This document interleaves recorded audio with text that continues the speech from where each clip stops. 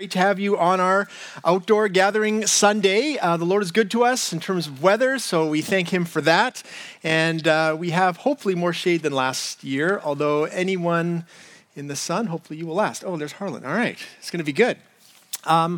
I've been away for a little while, so I'm especially glad to be back on this Sunday. We had a great time away as a family, but very excited to be back here. I want to thank the staff for just handling things so well while I was gone, and especially David and Tim for covering the pulpit so faithfully. It's great to be away and know that things are taken care of, and to come back and to be able to worship together is so good. Today we are going to be in Luke 17. So if you have a Bible or an app, you can open that up. Also, if you have one of those lyrics packets that you got, the welcome package on the very back, I think there's all the details for the sermon, including the points and the sermon text and the things that we're going to be going through. But I'd like to begin just with a word of prayer, and then we'll see what God has for us this morning. Lord God, we are thankful for the beautiful weather. Thankful, Lord, for the opportunity to gather here together. I pray, Lord, that this would be a joyful time. This would be a time of strengthening of our faith. Lord, not just because it's beautiful, we get to be together, but because we know that you speak through the Bible, through your word. And as we give our attention to it, we know that you will be speaking to us. And so I pray for everyone here, Lord, for those who are guests here with us, perhaps those for whom, Lord, they're just not believers, but they're interested. God, I pray this would be a time where you do a great work in our hearts and minds. And Lord, you bring answers to the questions we have about life. And so I pray, please, that you would use me in spite of my own sin. And Lord, that your Spirit would move amongst us in a powerful way. I pray this in Jesus' name. Amen. Well, we're going to begin this morning, as I said, Luke 17, starting verse 7. But just before we get there, I want to begin by highlighting something that I think is a fairly common character flaw in, I would say, most human beings. Probably most of us struggle with this to some extent. And that character flaw is a desire for recognition, right? We as human beings, I think, seem preconditioned to want praise and affirmation for everything we do. We love ribbons, right? I love ribbons, gold stars. We like certificates. We like trophies, even when they're not, real. There's plastic, but we display them anyway. They gleam. They speak to something that we did. Even, I've noticed, even when we've done something that really isn't much of an achievement at all, we still want some sort of recognition. I noticed this. When we got back from vacation, I posted some video, about our holidays. And I found myself throughout the day looking to see if anyone liked those postings, as if I had somehow accomplished something just by going away on holiday. I wanted some likes, some hearts, some comments. That's us, I think. No matter what we do, big or small, we're really hoping that someone notices and pays attention. Now, you might say, why is that such a bad thing? Is that necessarily a flaw? Because, isn't it a good thing for us to encourage each other? Isn't it a good thing to notice what each other has done and maybe even reward someone when they've worked hard? And of course, the answer to that is yes, to a certain extent. I mean, if you're memorizing times tables or Bible verses or doing chores, it's a good thing to be rewarded. We all like that, especially when we're young. But there's a real danger in this kind of desire for recognition when it comes to our faith. Okay, so here I'm speaking to those of us with faith, those of us who would call ourselves Christians. The problem is that we start to think that the good things that we have or the good things that we've done somehow earn us some sort of favor or points with God. We very quickly start keeping lists of the kind of good things that we've done in our Christian life, and we can easily forget that the source of all of our faithfulness and goodness is not really in us at all. So in our text this morning, Jesus takes a moment to remind his disciples and to remind us about some key truths that I think are going to be hard for us to hear, but are so very important for our faith. And that is that we are recipients of grace and that we are here to serve our King. And Jesus makes this very clear by describing what would have been a pretty familiar situation back then. For the audience he was speaking to, he's speaking about a master and a servant after a long day's work. So that's the setup for a text. It's only 4 verses, beginning in verse 7. So here's our text this morning.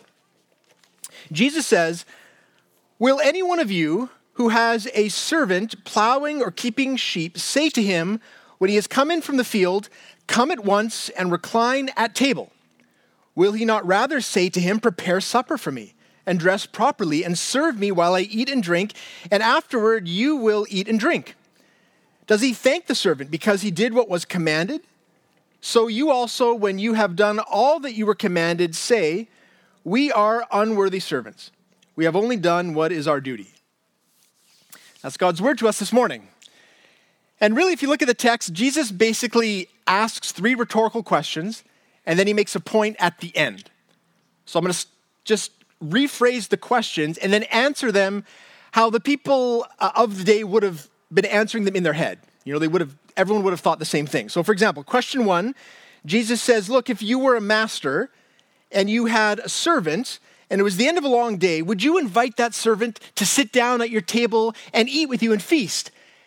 And everyone there would have in their mind been thinking, no one does that. Servants are servants. They don't relax at the table with the master at the end of the day. They're the ones who serve the meal. Second question, Jesus says, would you instead tell them to get dressed and to make dinner for you and serve you as a master? And everyone there would have in their mind been saying, of course. Yes, of course, that's what I would do if I was the master, because that's their role. They're there to serve. And question 3, Jesus says, would you then thank the servant for doing all of that? And everyone in their mind, maybe some of them said it, no, you don't thank a servant. That's their job. That's what they're doing. Now for us, in our day of gold stars and ribbons and trophies, I think this sounds pretty harsh. I mean, probably some of us already were like, Jesus is saying you don't say thank you to people? Like of course you say thank you. How rude. Even, doesn't matter who's serving me, I'm going to say thank you when someone does something for me. But remember, this is the first century. Life was a lot harder back then, and the culture was a lot different. Jesus here isn't making a point about gratitude.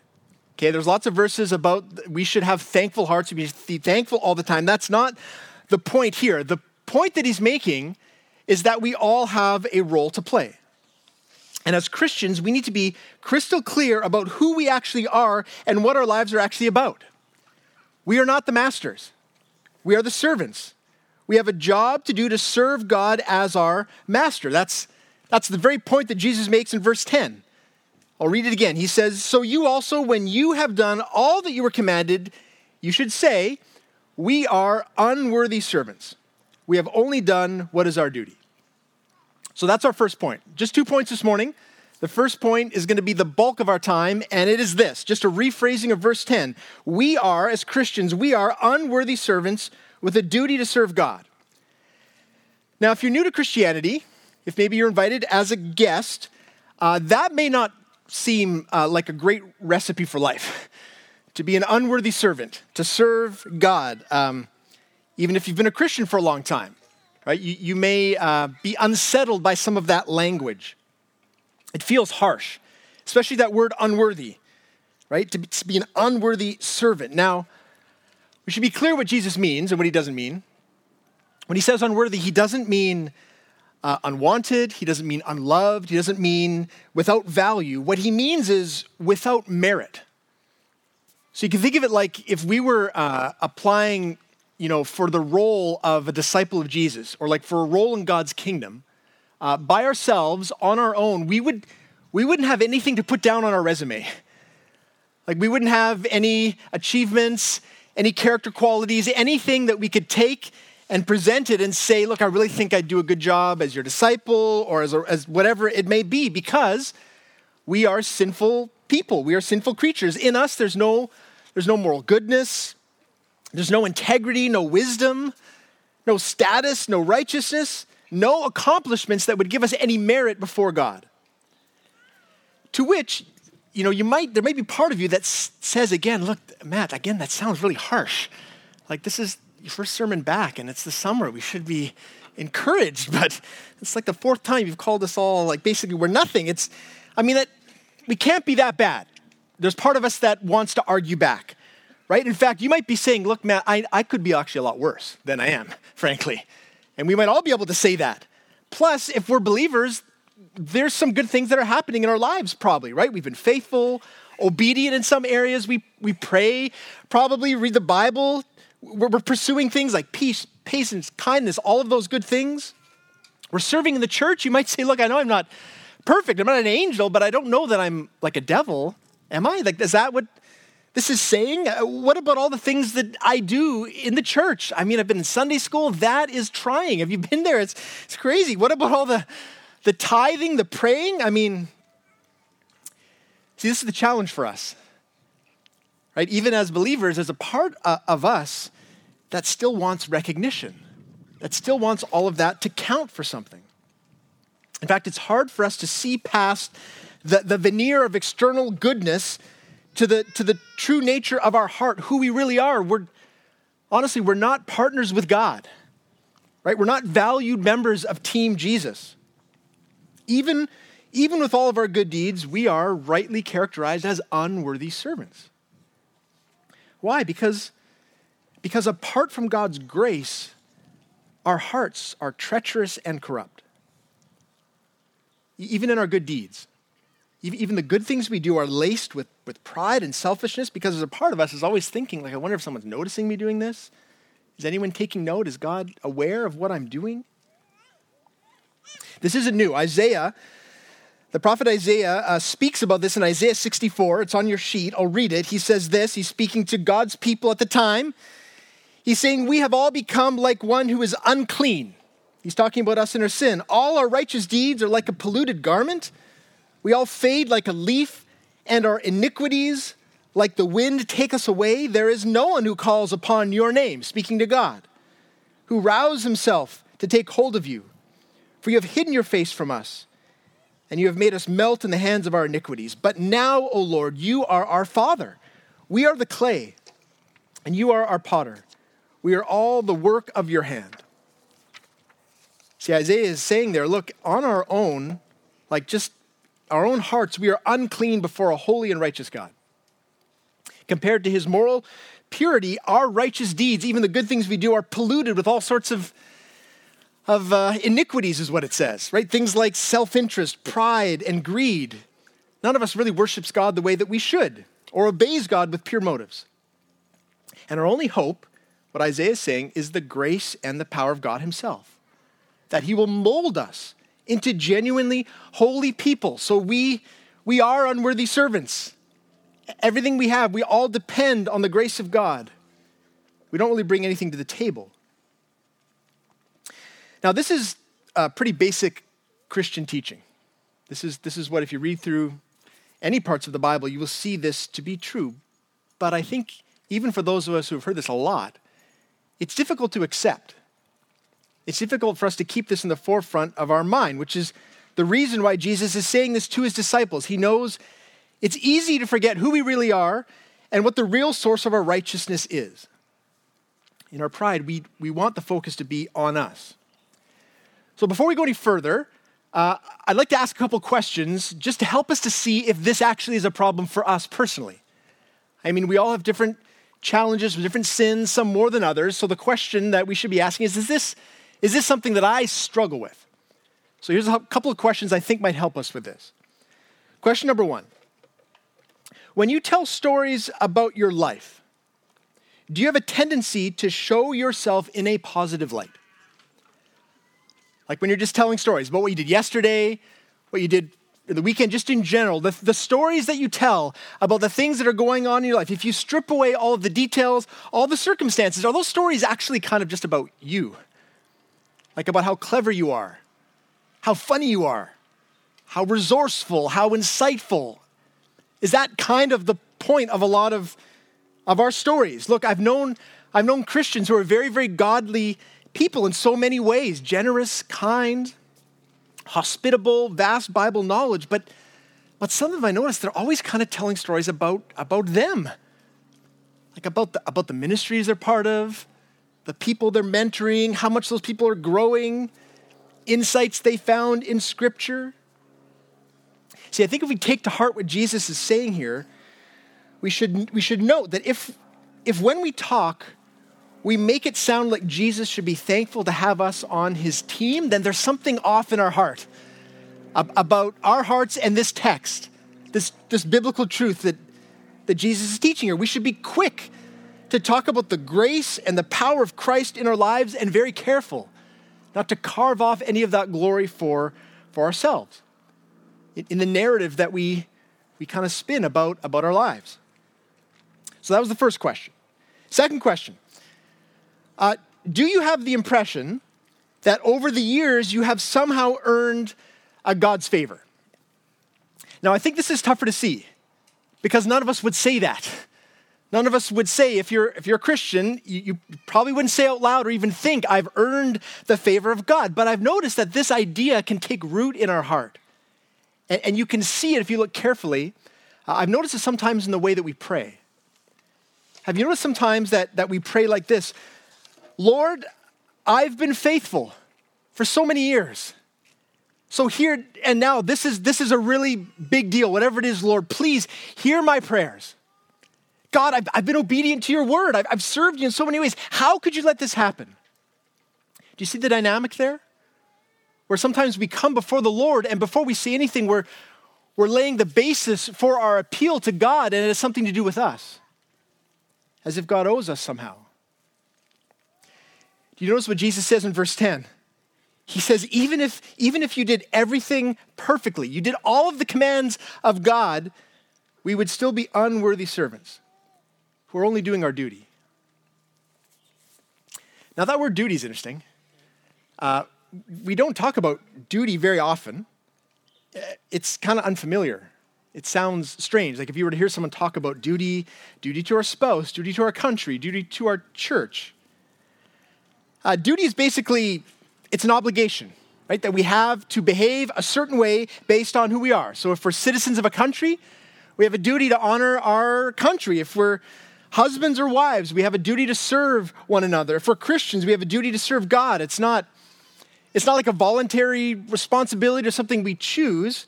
It's who we are, and so it's what we must do. It's not like a job where we say, I'm going to take that job, I'm going to get this kind of payment. It's who we were designed to be.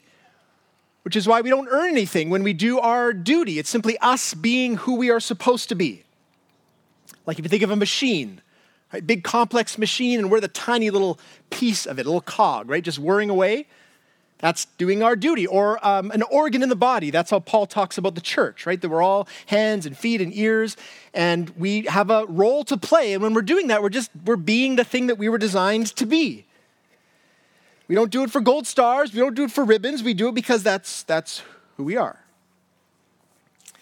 Now, again, you might be thinking, Matt, I'm not really excited about being a cog, frankly. It just doesn't evoke a sense of excitement and passion for my life following Jesus, being part of the church. I mean, cogs are nameless, indistinct pieces of metal. They just whir away. No one notices them until they break. They go on for years and years. That's not really how I pictured my life as a Christian following Jesus. What about me? What about my passions and desires? What about all the skills that God has given me? What about all my sacrifice, all the time and effort, all the things I've given? Like, does that not count for anything? Well, to answer that question, I want to turn our attention to a man who is well acquainted with hardships in the name of Christ. Okay, you knew that I was going to bring a missionary, someone who has it way harder than us, right, to try to make this point. So I'm going to talk about David Livingstone. You might know that name. Dr. David Livingstone. Silas and I have been reading his biography this summer. He lived in the mid-1800s. He's from Scotland, and he felt a strong call to missions in South Africa. Now, at the time, the African continent was largely unexplored, largely unreached for the gospel. There were a couple of missionary stations kind of near the coast, but most of Africa, especially the interior part, they had not heard about Jesus. And David had a strong desire to venture out into unexplored regions, to bring the gospel to unreached people, and that's what he did. He was the first non-African to cross the South African wilderness and the desert there. The first one to see Victoria Falls. In fact, he gave Victoria Falls its name.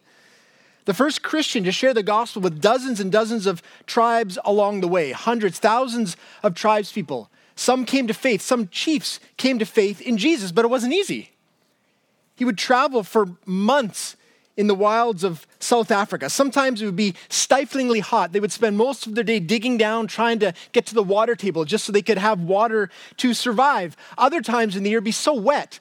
There's one part where he described walking for a week in water up to his thighs. And he said at night, there was nowhere to sleep. So they would dig mud into a mound and put grass on it and hope that they wouldn't slide off into the water at night or that crocodiles wouldn't come up.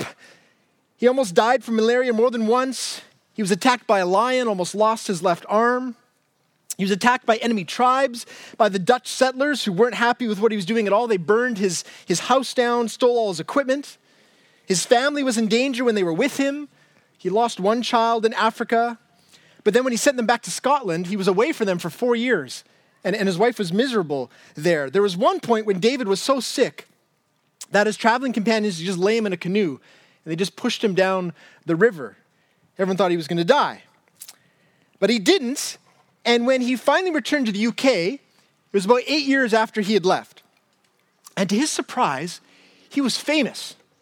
He was famous. He'd been writing letters back to the National Geographic Society, and they were ecstatic about all his explorations and discovery. Everyone knew his name. Everyone was writing about him in the papers. Queen Victoria wanted an audience with him. The National Geographic Society had a big gala, and they presented him with a gold medal for all his achievements. And they wanted him to speak. And he was a bit hesitant because he hadn't been speaking English very much lately, he said. He's speaking all these African dialects. And so he got up, and here's what he said. I put it on your sheet because these words are amazing. This is what he said to everyone who's like, David, you're amazing, you're fantastic. Look at all you've done. Here's what he said. He said, I am only doing my duty as a missionary in opening up part of Africa to the sympathy of Christ. I am only now donning my armor for the good fight. I have no right to boast of anything. I will not boast until the last slave in Africa is free and Africa is open to honest trade and the light of Christianity. See, that is the response of a man who understands who he is before the Lord and what his role is, even after all he'd accomplished, all the sacrifices. Not a time where people talk about a sacrifice. He said, it's not a sacrifice. He said, I'm here to serve at the pleasure of my king, even with all of the UK saying, you're amazing, write books, stay here. He could have stayed there, gone on speaking tours. He said, no, I got to go back. There's still work to be done. See, even at that moment, he knew who he really was. He was not a great missionary hero, not deserving of rest and recognition. He was a servant doing his duty. He understood what Paul meant when he said to the Corinthian church, what do you have that you did not receive? If then you received it, why do you boast as if you did not receive it? See, this is what Jesus is making clear in our text. Lest we get confused and lest we forget everything we have is from God. All of our skills, all of our resources, all of our abilities, this life itself, the breath in our lungs, and then the deeper things that we truly need, the love and grace and mercy, the purpose of our life, it's all from him. And hopefully, please, Lord, may it be true of us that there will be a time in our lives like David when we can look around and say, praise God for the fruitfulness, for all that you've done through me, that we have been obedient. But we need to cultivate the humility now so that when that happens, we aren't tempted to steal any glory for ourselves. We aren't tempted to talk about the things that we've done or the hardships we've endured. See, without him, where would we be? We are truly unworthy servants.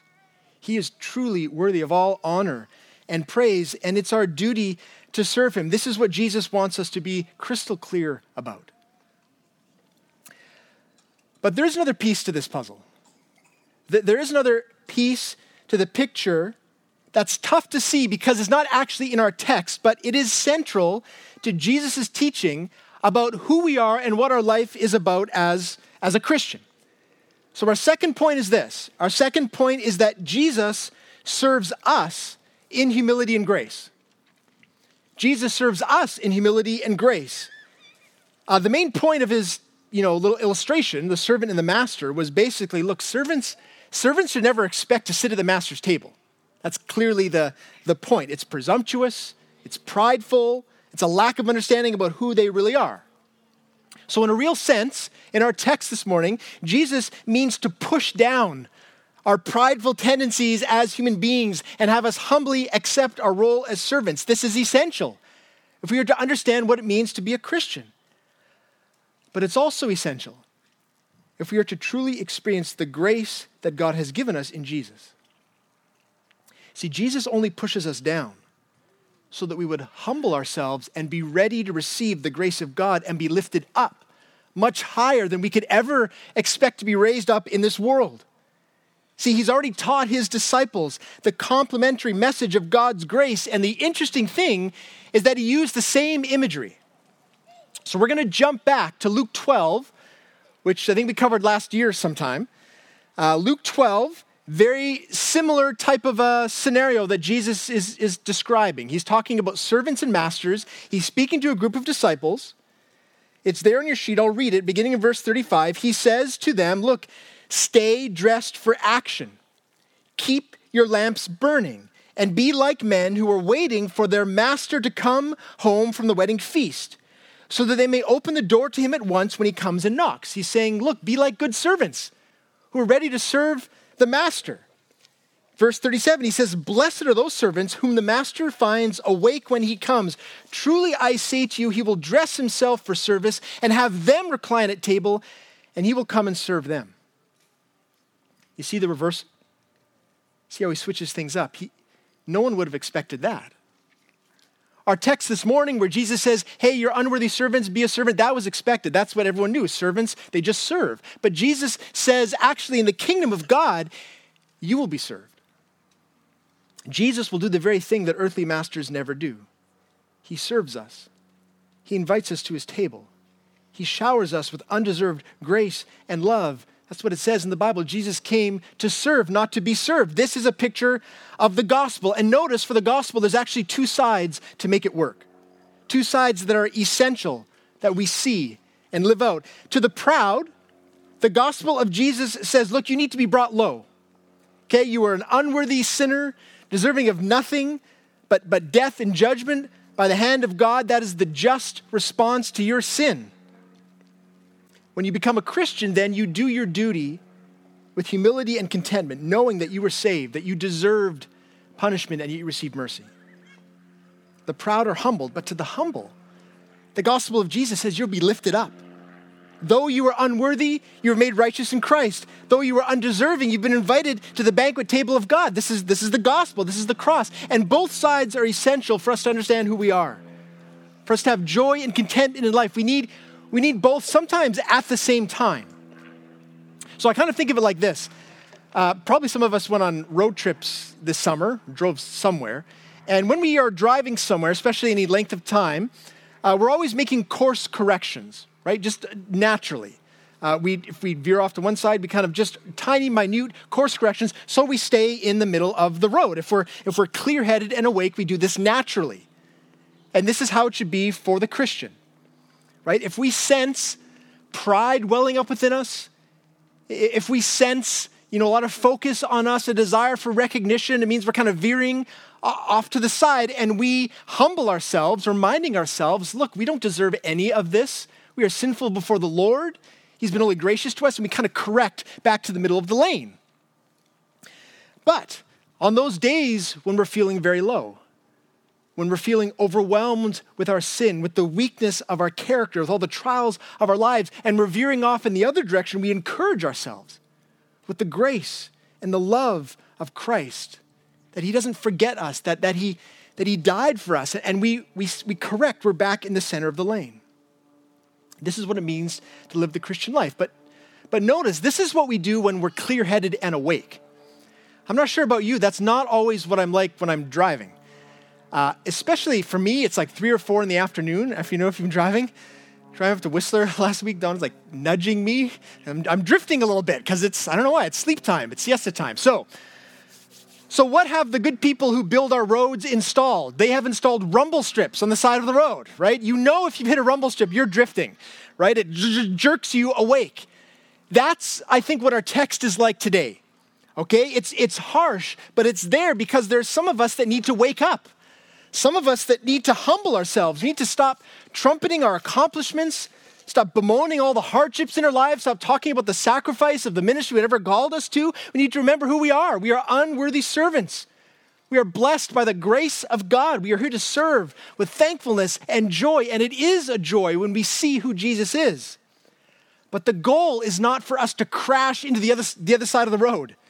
It's not for us to be so humble that we find ourselves just mired in our sin, just the darkness. There's some of us who've been stuck in that, who feel the weight of our sin to such an extent each day that we never feel worthy, we never feel hopeful. We can't let the sharpness of the words in our text today bring us to a place where we're spinning our wheels in the shame of our sin. Because that's not where Jesus wants us to be. Right? Jesus wants us to be at his table. He wants us to receive the grace and the mercy and the love and to be exalted with him. See, this is what the cross is all about. That we can see the humility of Christ. That we can see the extent to which he loves us. That he gave everything for us so that we would be brought up out of our sin. And that we would reign with him in heaven. We have all the hope of heaven, all the glory of heaven to look forward to. He wants us to receive his grace, be lifted up, and enjoy him fully as we serve. And so the two go together. And for some of us this morning, we may walk away from this feeling a conviction, and that would be a good thing. That would be what the Spirit of God wants for us, seeing the areas of pride, malice, and sin, but there may be other ones of us who need to be encouraged. And I hope that Luke 12 brings you great encouragement, that Jesus says to us as we serve faithfully, recognizing all the grace we've received, no, come and feast at my table. You're my friend. I love you. And so I hope now as we respond that we are going to be able to do so with joy, that we are unworthy servants and yet we have been made worthy in Christ by his grace and for his glory. Let me pray for us and then we'll worship together. Lord Jesus, we do thank you. We thank you for the extent of your love. We thank you for the way in which you serve us in humility and grace. We deserve none of it. And yet now we have the joy of being part of your kingdom. We have the joy of serving you. I pray, Lord Jesus, for all of us here, for those of us, Lord, who are feeling the twinge of our conscience, Lord, I pray that we would humble ourselves. Lord, that we would not steal any of your glory, but that we would serve you gladly, joyfully, recognizing that everything we have is from you. And I pray too, Lord, if there are those here who aren't people of faith, I pray, Holy Spirit, that you would do good work in their hearts today. Give them a clear picture of what it means to follow you, Jesus. We do so humbly, but we do so with great joy. And we have the hope of heaven. And we have the reality of your presence in us, and so that we are lifted up even now, even here, before we get to heaven. And so now, Lord Jesus, I pray you would be honored and glorified as we continue on in worship. And Lord, that as a church, we would keep you at the forefront of our minds and our hearts. I pray this in Jesus' name, amen.